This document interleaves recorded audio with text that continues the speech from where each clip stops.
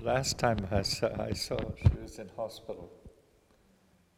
She was so beautiful, because when she was not in hospital, her face was very tired, determined and tired.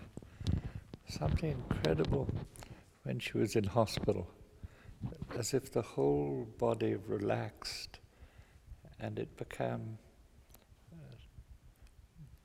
filled with light. Something very beautiful. And the tenseness or the fatigue when she was not in hospital, but when she was, there was a sort of beauty that was there, which was extraordinary. What did you read her? Remember the letters or the journals that were published afterwards, where she described this dark night of the soul that she had been going through for so long? I was upset because she had said none of this should be printed. So Catherine Spink, who was very close to Mother, we were quite unhappy that her will was not respected. And then, of course, it became, she'd lost faith, in Time magazine. But somewhere they were using that to push the postulators and so on. So personally, I was quite upset because people must respect the will of people, and she was very adamant about that. And when, and Catherine had the same experience. Catherine Spink, who was the first person who wrote a book about Mother, and there was always a glow of peace, when she was at Mass, and every time I was in Calcutta, I'd be at Mass just next to her, and so the people don't understand what she was saying, and it's not a loss of faith; it's a loss of emotional faith. Yeah. But like Therese of Lisieux. Yeah. I mean, I thought it. I didn't know that she had said that she didn't want to publish. I would agree with you, one should respect people's wishes, but the outcome probably was it deepened the understanding of her holiness and what holiness was. Yeah.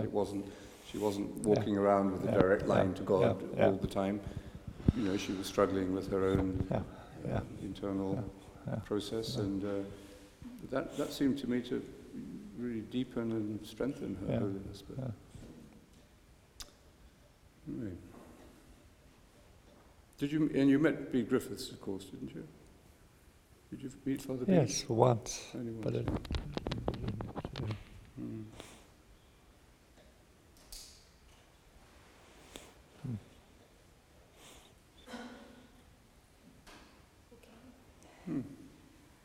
Anyway, the story about the delinquents and all that got resolved. I did. The brothers, the young women who had been prostitutes, they have their place. Now it's a formation for some brothers of some religious order who will not be jumping over. And then she gave us a very beautiful, we have our community there. So that I didn't want to leave the story with the delinquents and the young prostitutes. Yeah. I was, and the L'Arche in Kerala, where is that? Is there one or more in Kerala? No, there's one. The one in Kerala. Near Calicut. Calicut. Yeah. Nandi Bazaar. That's right. Beautiful community. And I remember visiting that some years ago, and one of my first extended visits to L'Arche community, and got a sense of the emotional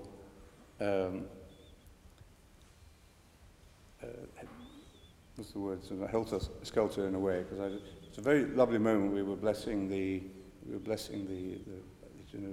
building, laying the foundation of a new building, I think, and it was a lovely, peaceful moment, and all the members were there. And suddenly, something triggered this quite very momentary but quite violent moment, and it passed so quickly. But it was an introduction to me really to the challenge of the life, because you think everything was nice and calm and beautiful, and suddenly this wave of emotion came from apparently nowhere. But I remember the couple who ran that. I don't remember their names, I'm afraid, but Subayam, maybe. Subayam, yes, that's right. It was a Catholic woman and a Yanan. Hindu man. Yanan and Subayam. Yeah. And they were an amazing couple. They ran the life, and they had several children who lived there as well. It was a beautiful family relationship. But they told me that that they had been able to start meditating together as a couple, even as a family. And it was the first time that they had really been able to bridge the religious divide and see it as an enrichment rather than a challenge. Mm.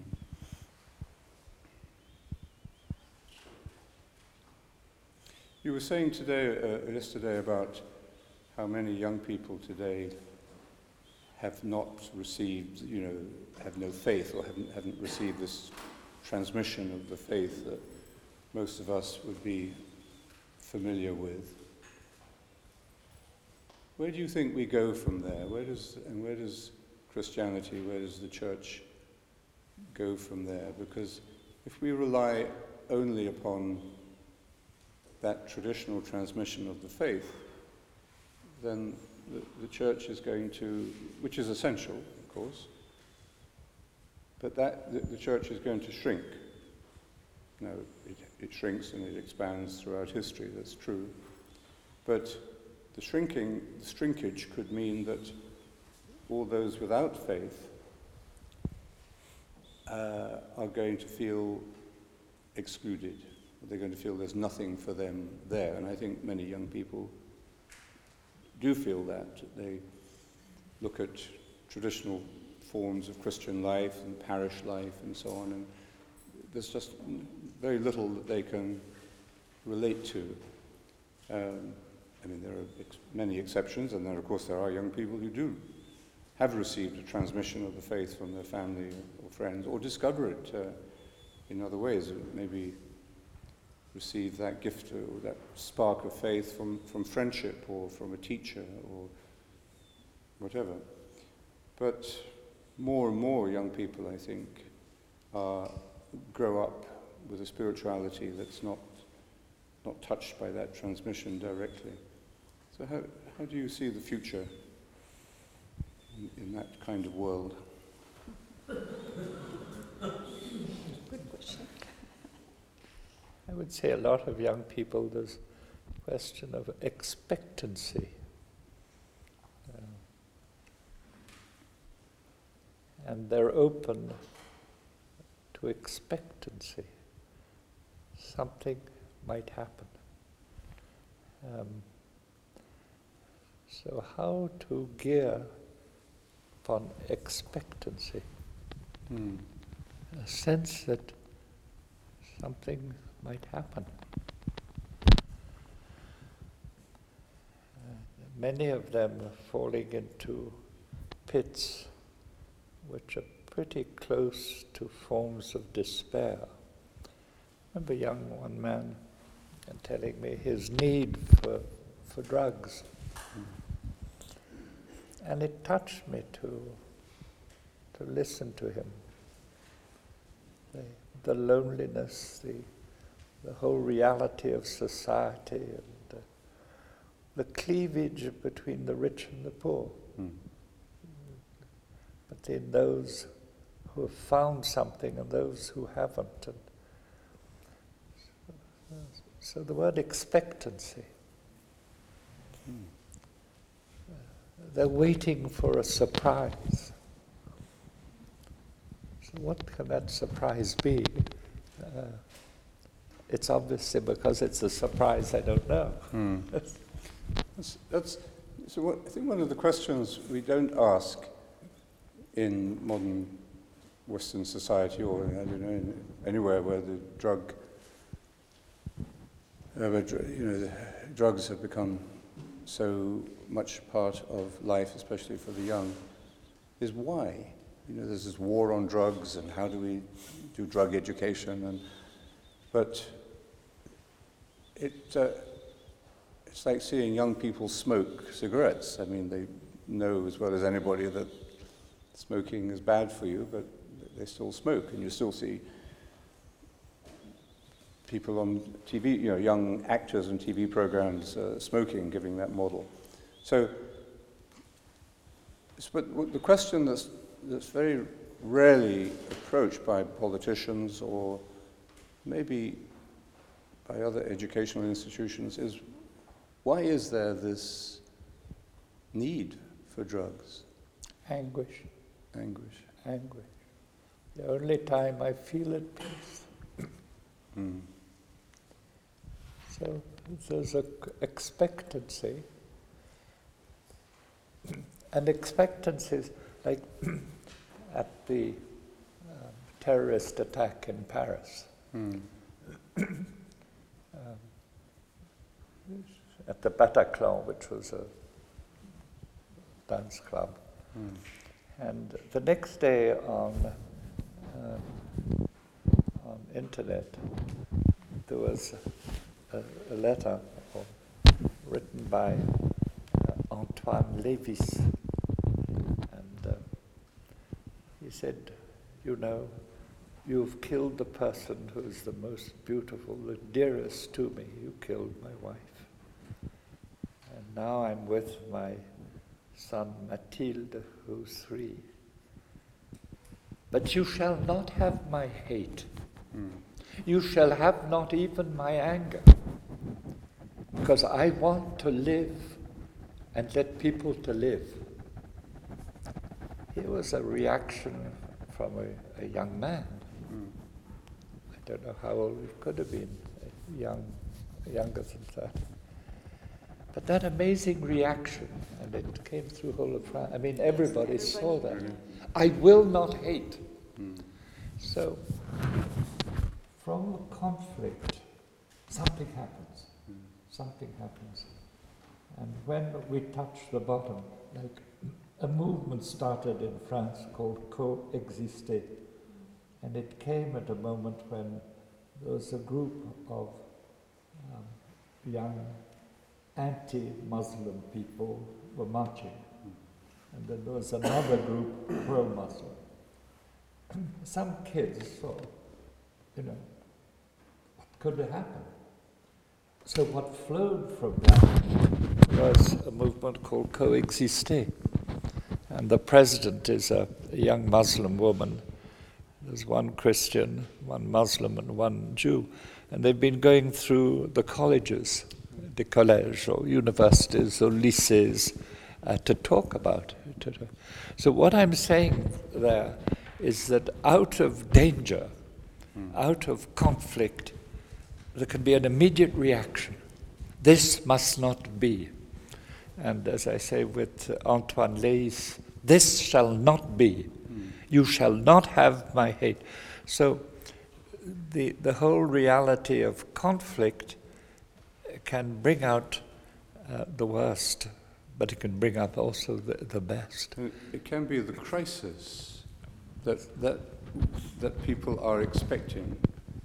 I think so much of modern life is so easy in a way, and it's so, in a way, addictive. Television, internet, games, sedentary, very introspective, very isolating, and boring. I mean, what basically makes life interesting is interaction, community, going out from oneself and discovering oneself in others and so on. And I think, for so many young people, their formation, education it lacks that stimulus. So maybe this expectancy that you're talking about is related also to, I think, an essential religious aspect of the human, which is the innate sense of wanting something more. That even if we have our desires satisfied, we get all the things we want, materially or even sexually or in other ways, we're still not satisfied. There's this hunger, this expectancy really for transcendence. And maybe that's what leads to people getting into drugs. But if a crisis intervenes, such as you're describing, and a crisis that's partly brought about by the very decadence of the culture and its lack of transcendence, which I think that's really what decadence means, it's seeking this something more in the wrong place, then a crisis will happen, either from outside or within, and that crisis, as you say, can generate a way out and a way beyond. So what we're saying is from pain will rise up something new. Yes. From pain. And we brought that up last night. Yes. The father who had from hardness become. And so we're talking somewhere about the cross. Because the cross is a crisis. And through the crisis, something must come. Somebody who is always deeply moved is Nelson Mandela. How could that man, 28 years in prison, 22 years hard labor, in his cell, how was his certitude that would rise up something new? So, in his flesh, he knew that we cannot rest in pain. There must be something else. So I believe it's as close we get to pain, death, the impossible, we have to remember that the first document about human rights came after the atomic bomb in Auschwitz. Did we have to go to Auschwitz and to the atomic bomb? So that suddenly we get together to say every person is important. So the history of humanity is a history of crisis, of death and resurrection. Because for the disciples, it was a huge crisis with the death of Jesus. We'll be talking a bit about that a little later on in the morning, how we moved from Jesus kneeling at our feet and then moving on to the cross. And then a hope is born. So we mustn't run away from crisis, but must be prepared to see what new will come. Also, the crisis, when it comes, has to be a genuine crisis that takes us by surprise, rather than a crisis that we generate for our own benefit or think that we can control things better. And that's a kind of false crisis that has entered into the modern political mind too, I think, sort of thing that Russia is doing, really, bringing about crisis in Syria, bringing about crisis in the Ukraine, indifferent to all the personal suffering that causes, but it's a false crisis because it's imposed. But this young man you were talking about after the attack in Paris, it reminded me of a moment during the Troubles in Northern Ireland. It's probably about 20 years ago. It was a terrible IRA attack on a Remembrance Day service in, what's the name of the town? I forget, in Northern Ireland. And it was, I think, the worst atrocity that they had carried out, and of course it killed children and so on. One of the children who was killed, the father was kneeling beside her, was speaking. The journalist came up to him soon after, and he spoke these words of forgiveness that were so utterly astonishing and genuine that it was stronger. It really did defuse the terror and the evil of the attack. And it's still what people remember, because it was extraordinary. In a way, terrorist attacks are not extraordinary. They've always been them. They've always been there. There'll always be violence. What's extraordinary is people who rise to the occasion and are inspired, really, to speak out of this power of forgiveness. Yeah. So attentive to pain, like community coexister. Rising up in Paris now are little communities for people off the streets, called APA. And there are now 19 communities where there are 8 or 9 people from the streets and 4 volunteers.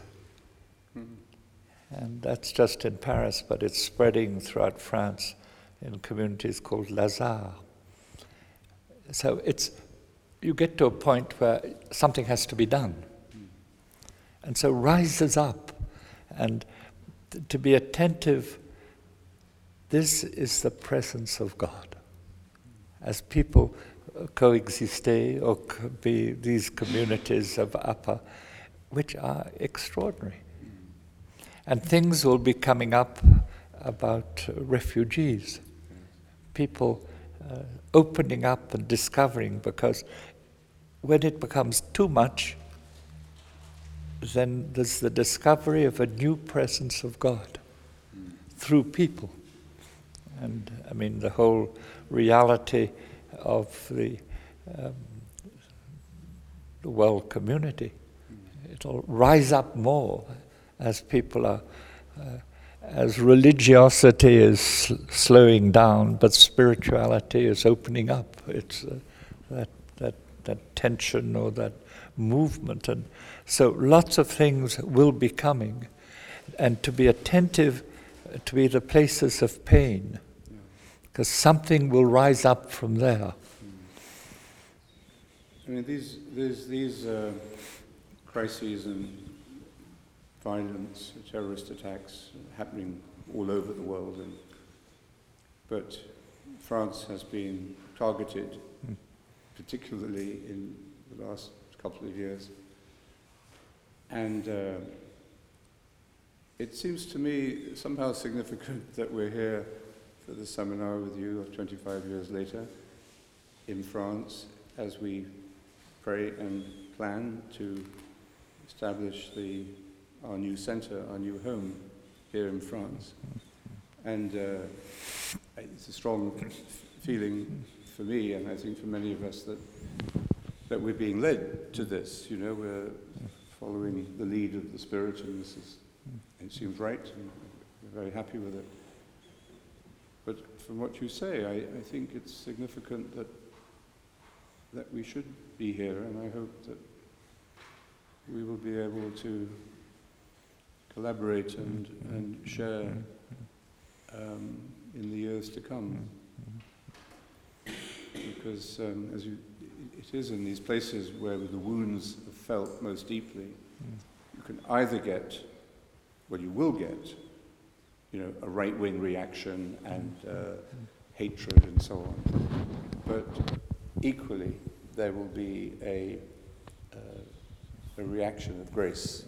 A reaction of grace. And a new universalist vision. Simone Weil, one of the passages of Simone Weil, not the education minister, but the other one. The other one.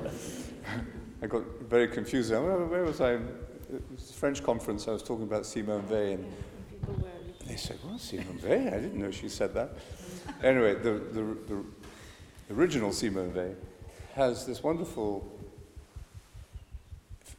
phrase, la nouvelle sainteté.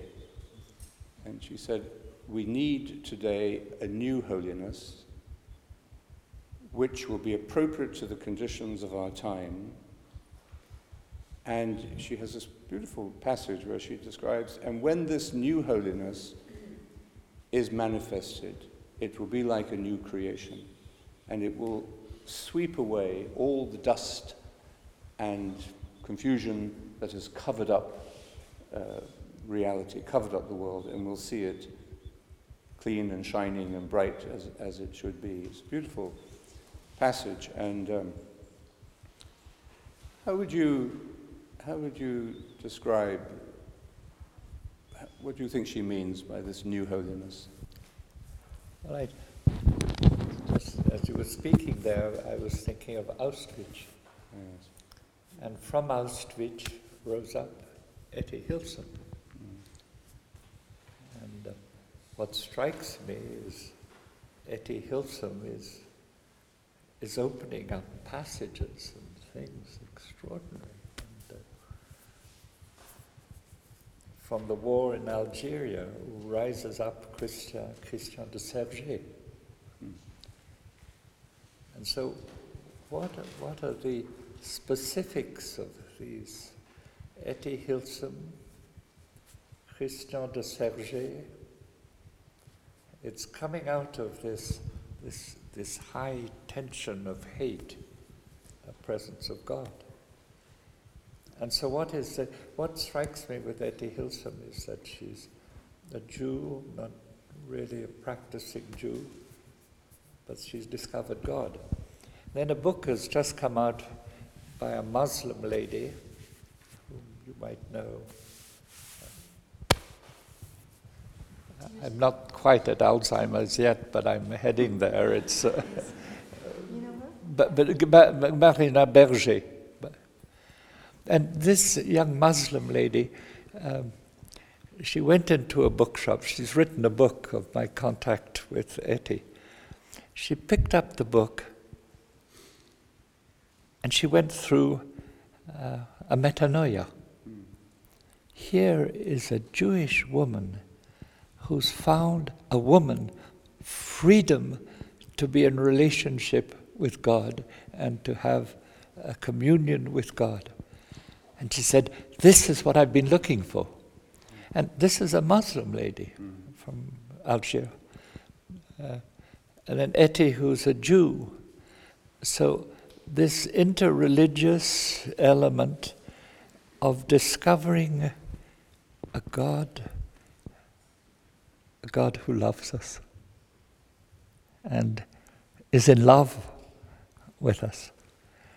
And so this newness, and I mean, things are happening, but they're frequently small, but to be attentive, because from there, little sources of grace are beginning to flow. I mean, I was very touched by the text of Origen that you mentioned yesterday, and the text of John Main in the text we wrote. Origen says prayer is not seeking or asking requests from God. It's to become God. And then John Main said, let it flow. The love of the Father for the Son, the whole mystery of the Trinity, that all we have to be is let it flow. That all prayer is the prayer of Christ. I was very moved by the text of John Main. But we're finding something similar in this with Christian de Serget avec Etty Hillesum, the Jew,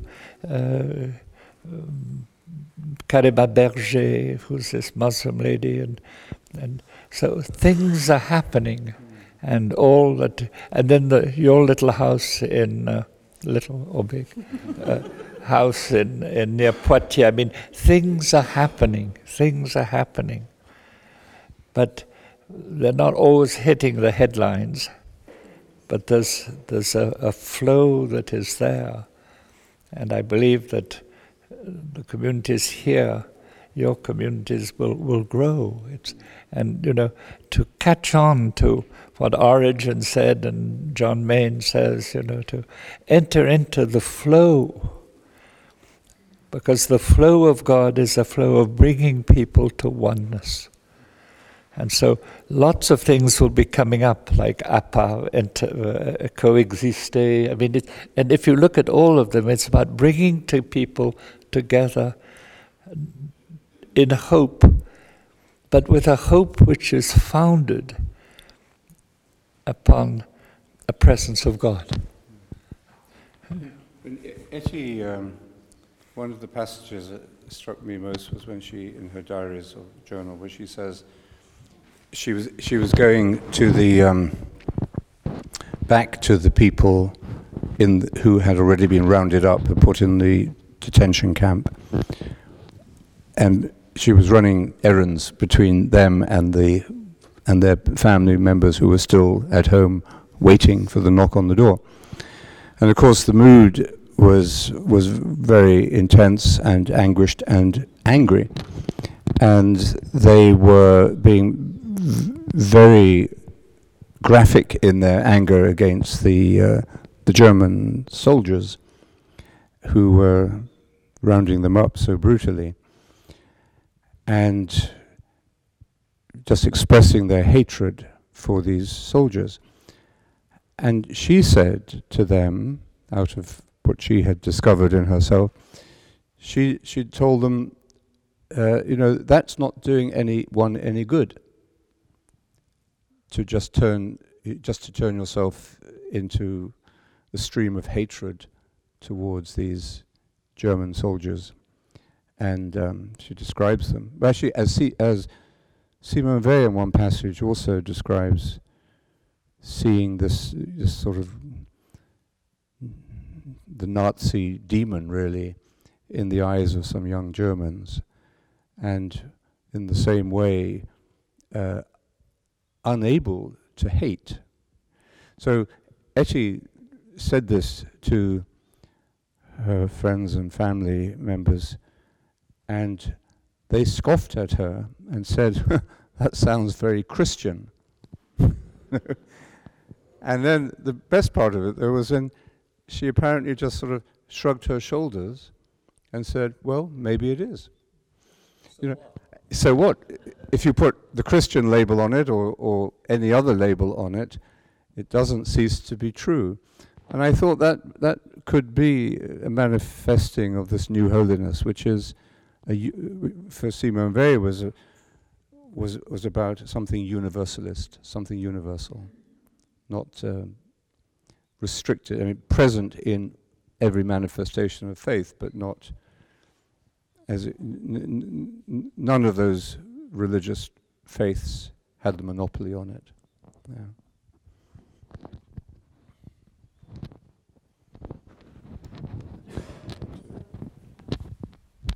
You would like to say something?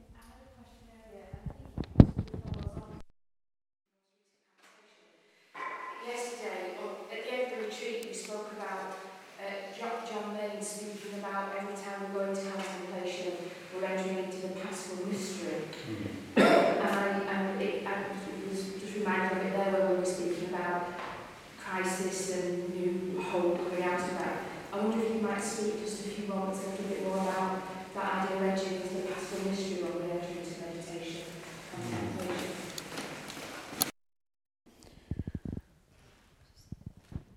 I think what he means by the Paschal mystery in terms of meditation is that when we meditate, we're following the gospel and the call to discipleship very interiorly, in a very solitary way, but we are following it very, very as fully as we can, which means leaving self behind, leaving all our possessions behind. No one can follow me unless they leave all their possessions behind. Well, like the rich young man that we might think that means we should all take a vow of poverty and have no material possessions like Francis of Assisi did, although he was it wasn't sustainable for his community to live like that, but he was a wonderful manifestation of that material poverty. But I think we discover through a contemplative journey, meditation, what that most deeply means. That it means that we have to let go of our own self-consciousness, our habitual self-fixation, and we do that by letting go of all the thoughts, plans, memories that we possess, or that possess us. And as a result of that poverty of spirit, and that's what the mantra leads us into, is poverty of spirit. As a result of that, we live with greater detachment in the material world and in our emotional life and in our mission and in our work. So it has an immediate overflow influence in the way we live. So I think, and this poverty of spirit that we enter into in meditation is mystically and theologically very much the same poverty that Jesus entered into. Though rich, he became poor for our sake and was obedient even unto death.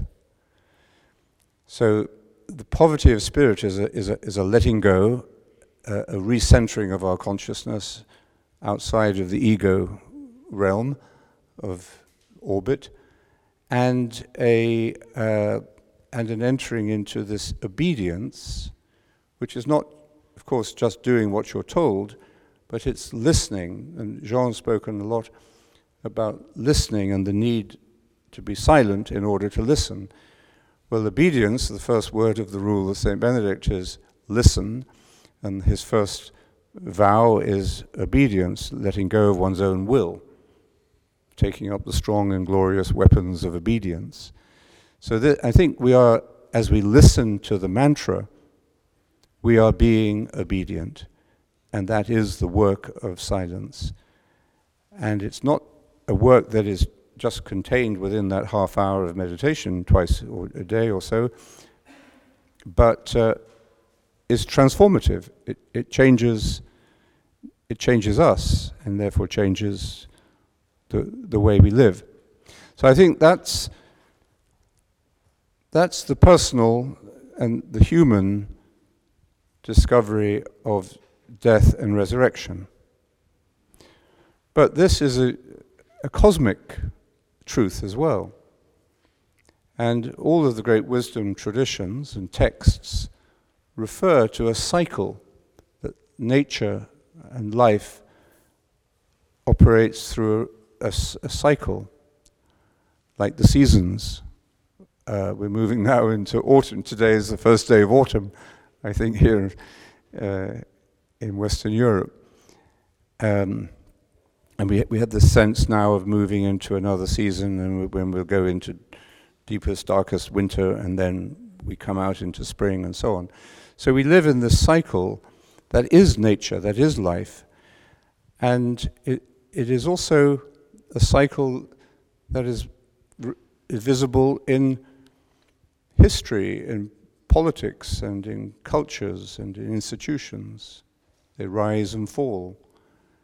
And in the I Ching, for example, is a Chinese Buddhist text, Chinese wisdom text, one of the most ancient. Even Confucius was writing commentaries on the I Ching. The whole principle of the I Ching is this flow between yin and yang, and life is seen as a continuous, day by day, moment by moment, breath by breath, century by century. These are all different expressions of this process of growth, a movement to completion, to fullness, and then a decline. Now, I think the Christian insight and what is unique about about Christ, actually, is that this cycle, both within the individual mind and soul and in society, hasn't changed, continues. But the way Christ lived this and revealed it also transcends it, just as he transcended karma, the law of karma. I mean, the law of karma is a universal law. If you do something bad, bad things will result from it, although good things can come out of it too. But so we have moral responsibility for everything we do. But there is a higher law than karma revealed in Christ from the cross, which is forgiveness. And this transforms the debt that we owe to the natural cycle through our moral responsibility for the things we do. The guilt, that we carry or that we earn, that is taken away. He takes away the sins of the world. So I think this cycle, death and resurrection, is universal, personal and universal. But in Christian faith, we have this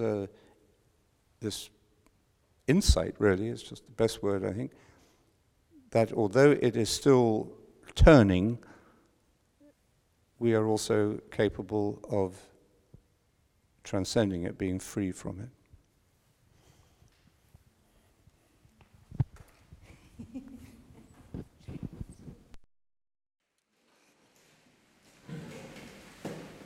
Well, firstly, to Laurence and John, please accept my deepest gratitude for a number of days of deep learning, reflection and community.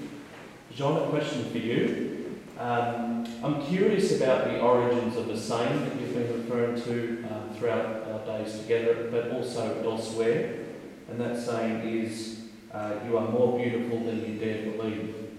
And I'm just curious about where that particular saying come from. Did it come from an encounter with someone, or are you basing it on a scriptural passage, or what have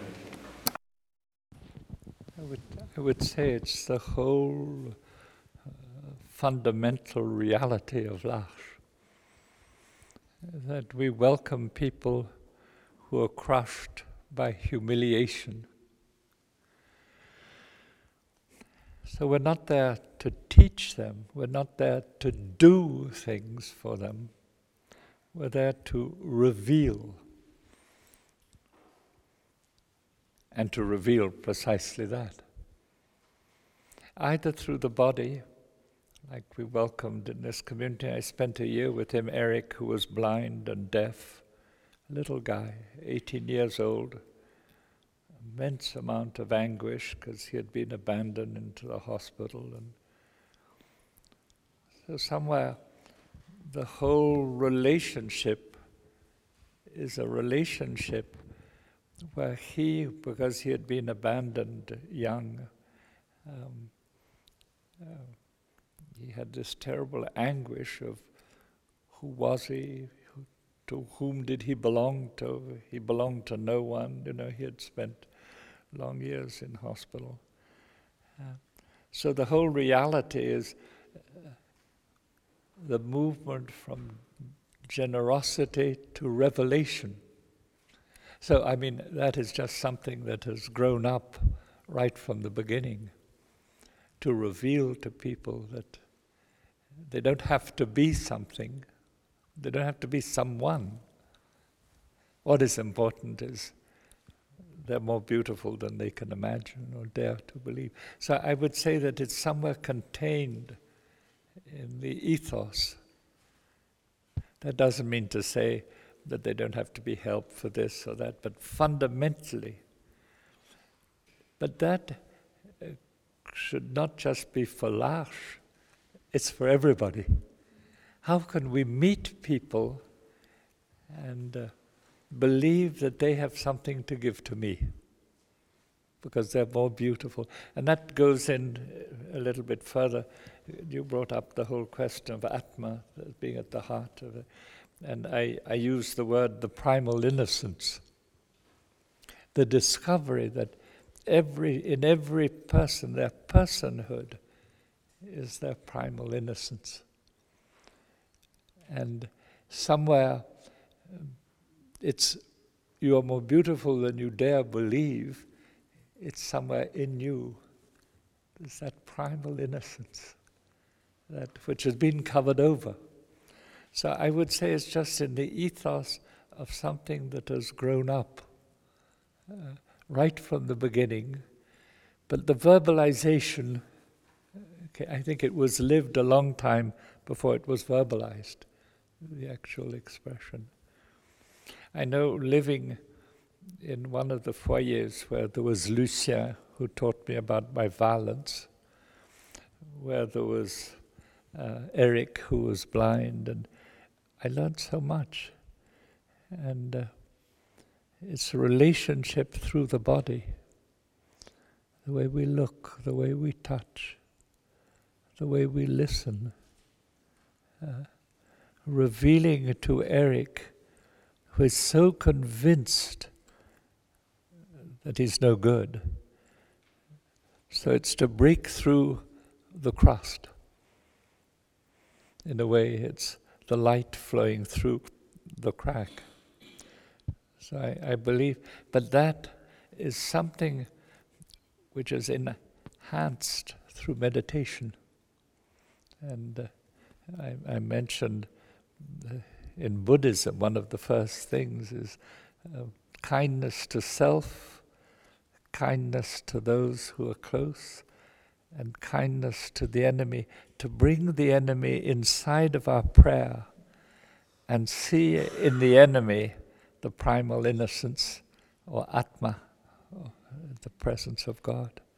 So it's really an expression of, but that means that those who come as assistants, it's a long road. Because it's easy to say you're more beautiful than you could believe. But to live that is a question of the contacts, the eyes, the listening, the sense that you who are different and deeply wounded, you have a gift to give to me.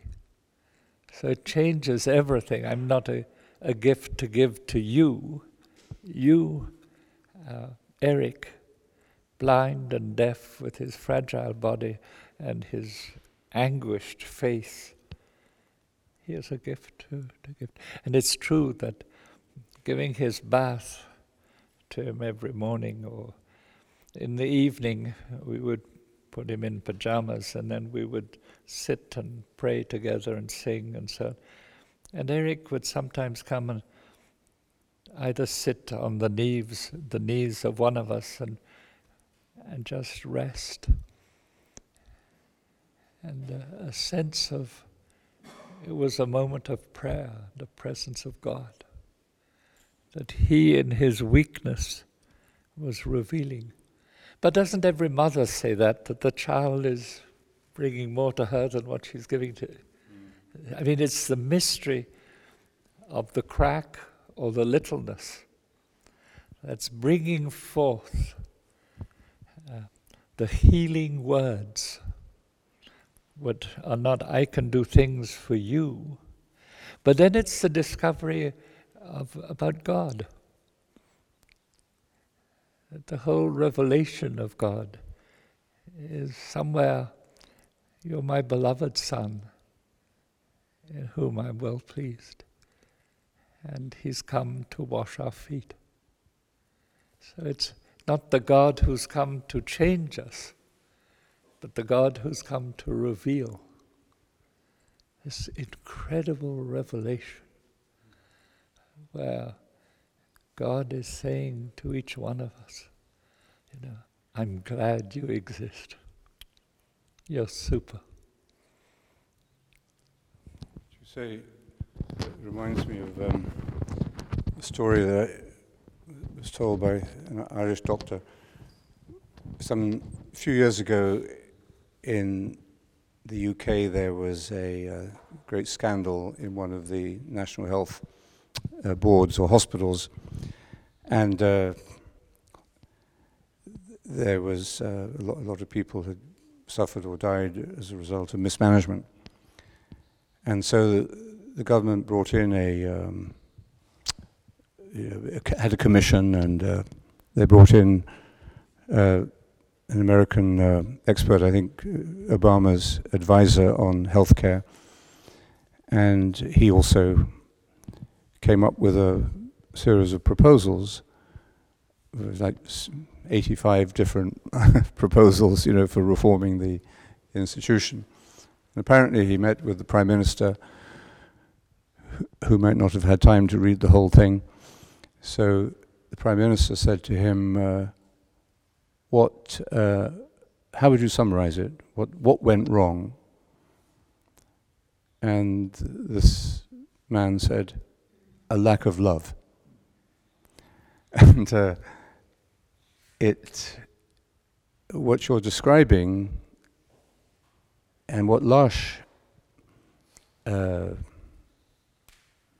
highlights, and I suppose what the world community also recognizes, is that the manifestation of the real, of God, comes through the person, not through the system, not through the organization, however good or well run it may or may not be, but it can only really come through the person in relation, individuals in relationship, not even necessarily the isolated individual, but the individual who's become a person through difficult and imperfect relationships. And the challenge, I suppose, is to keep that spiritual truth and respect it, even in the institutions that we have to create. I mean, L'Arche is small, our meditation groups are small, and yet the world is big, and there are millions of people who need help and organization and institutions to help them get through life. So this is the question: how do we, and this is what our Meditatio outreach program is, in small ways, trying to explore, how do we bring this compassionate wisdom that you've described, how do we bring that into the systems, the organizations, the bureaucracies, which are necessary? You need health boards, you need universities, you need businesses and corporations. But how do we prevent those institutions from losing or denying this wisdom? Well, I think you mentioned that yesterday about the leader in Singapore. There's a double element in that. I mean, you described that yesterday. There's the power, but somewhat deeper than the power, he had lived an experience which for him was not religious. He didn't even dare say it was spiritual, but there was something deeper. So Christian meditation is somewhere there that will humanize, change people, and help them to realize that life is growth in love. But it's a long road, and it means that there's going to be also the austerity, the fidelity, the brokenness, and so on. So how to help people who are in this world of creating the institution or making the institution work, to realize that the institution finalized by relationship to one person to another, and how to help that relationship, the nurse or the assistant or who, to discover that they have to grow, And what is the spirituality that will help them to grow? So, I mean, this is a big question in L'Arche, is how to create a spirituality or how to further a spirituality.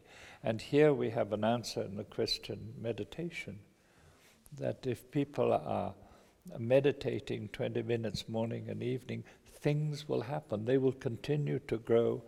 And then, as you said frequently, they will begin to taste the fruits of the Spirit, which are peace, love, mastery of self, openness, joy, and so on.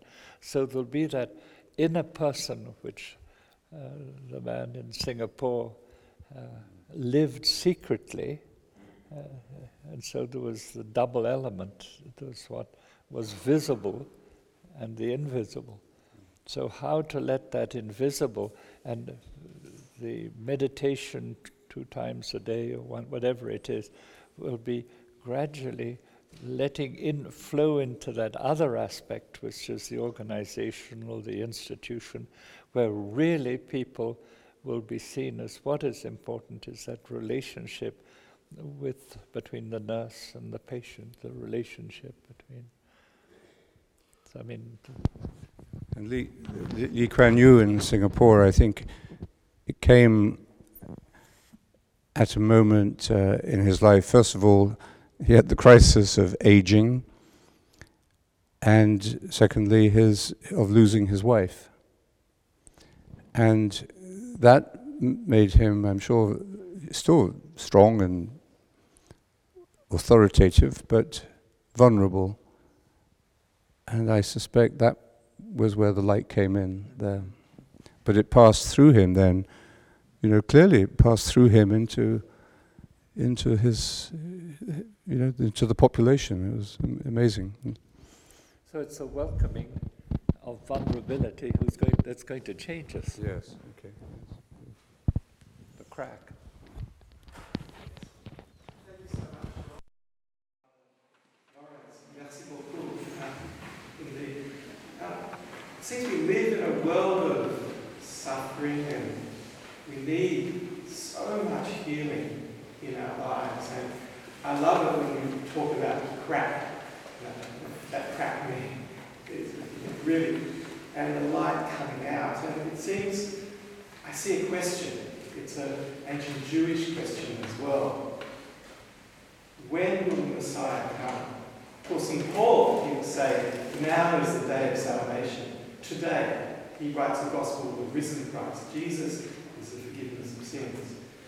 I want to ask you, both Jean, in your work with L'Arche, where do you hear the question, when will the Messiah come? And Father Laurence, in your work of prayer and meditation, where do you hear when do you hear the question, when will the Messiah come? Question. And the big question will be, it'll be such a surprise, and will we recognize it? So Jesus says, be careful, because people will say, he's here, he's there, but he says no.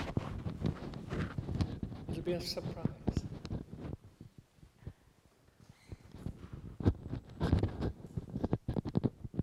The big question is that we're open enough to recognize. Maybe it's the expectancy you were talking about.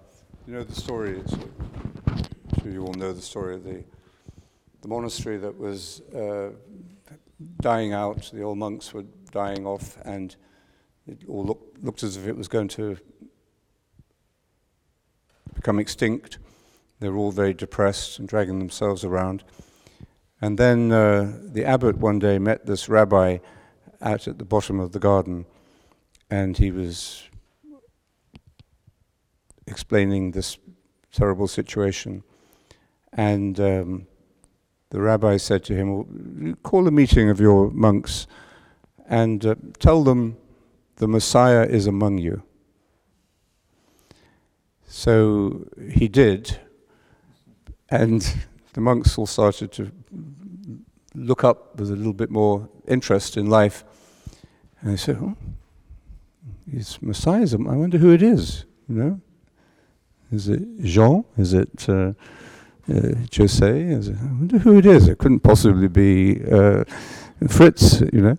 So they started talking, and as a result of this, over the next few weeks or so, the whole spirit of the community began to change. And they looked at each other very differently. And of course then when visitors came to the monastery, they thought, oh, this is a nice, positive, hopeful, loving place. I think I might stay here for a while. So then new people began to join and the monastery was saved. And so maybe that is the answer really, is it's like the end of the City of God by St. Augustine, where he describes the vision of God, the beatific vision, which will be the culmination of all of creation as we share in the vision of God. And he says, very beautifully, he says, it isn't going to be, we're all going to be sitting in different seats in a theatre, looking up at God on the throne, on the stage, with all the popes beside him on one side, and all the angels and prophets on the other, and you know, this hierarchical vision, this where there's an audience looking at God. That isn't the beatific vision, he says. And then he says the beatific vision is when the people there will turn to each other and see God in each other's eyes. And that is the vision, the beatific vision. And then St. Thomas Aquinas picks this up, I think, and describes how the vision of God leads to this beatific happiness, not because I have got what I want, but because I see this pure happiness in you. And seeing you happy makes me happy. And then when you see that I'm happy, you become happier. And when I see that you're happier, that makes me even happier. So this sort of feedback, infinite feedback into happiness. I mean, that's, maybe there will be a particular moment or a particular apparition of a second coming, I don't know, but I think this is another way in which it can be understood now. But the expectancy has to then lead us not just into a projection into the future, but into the discovery of the present.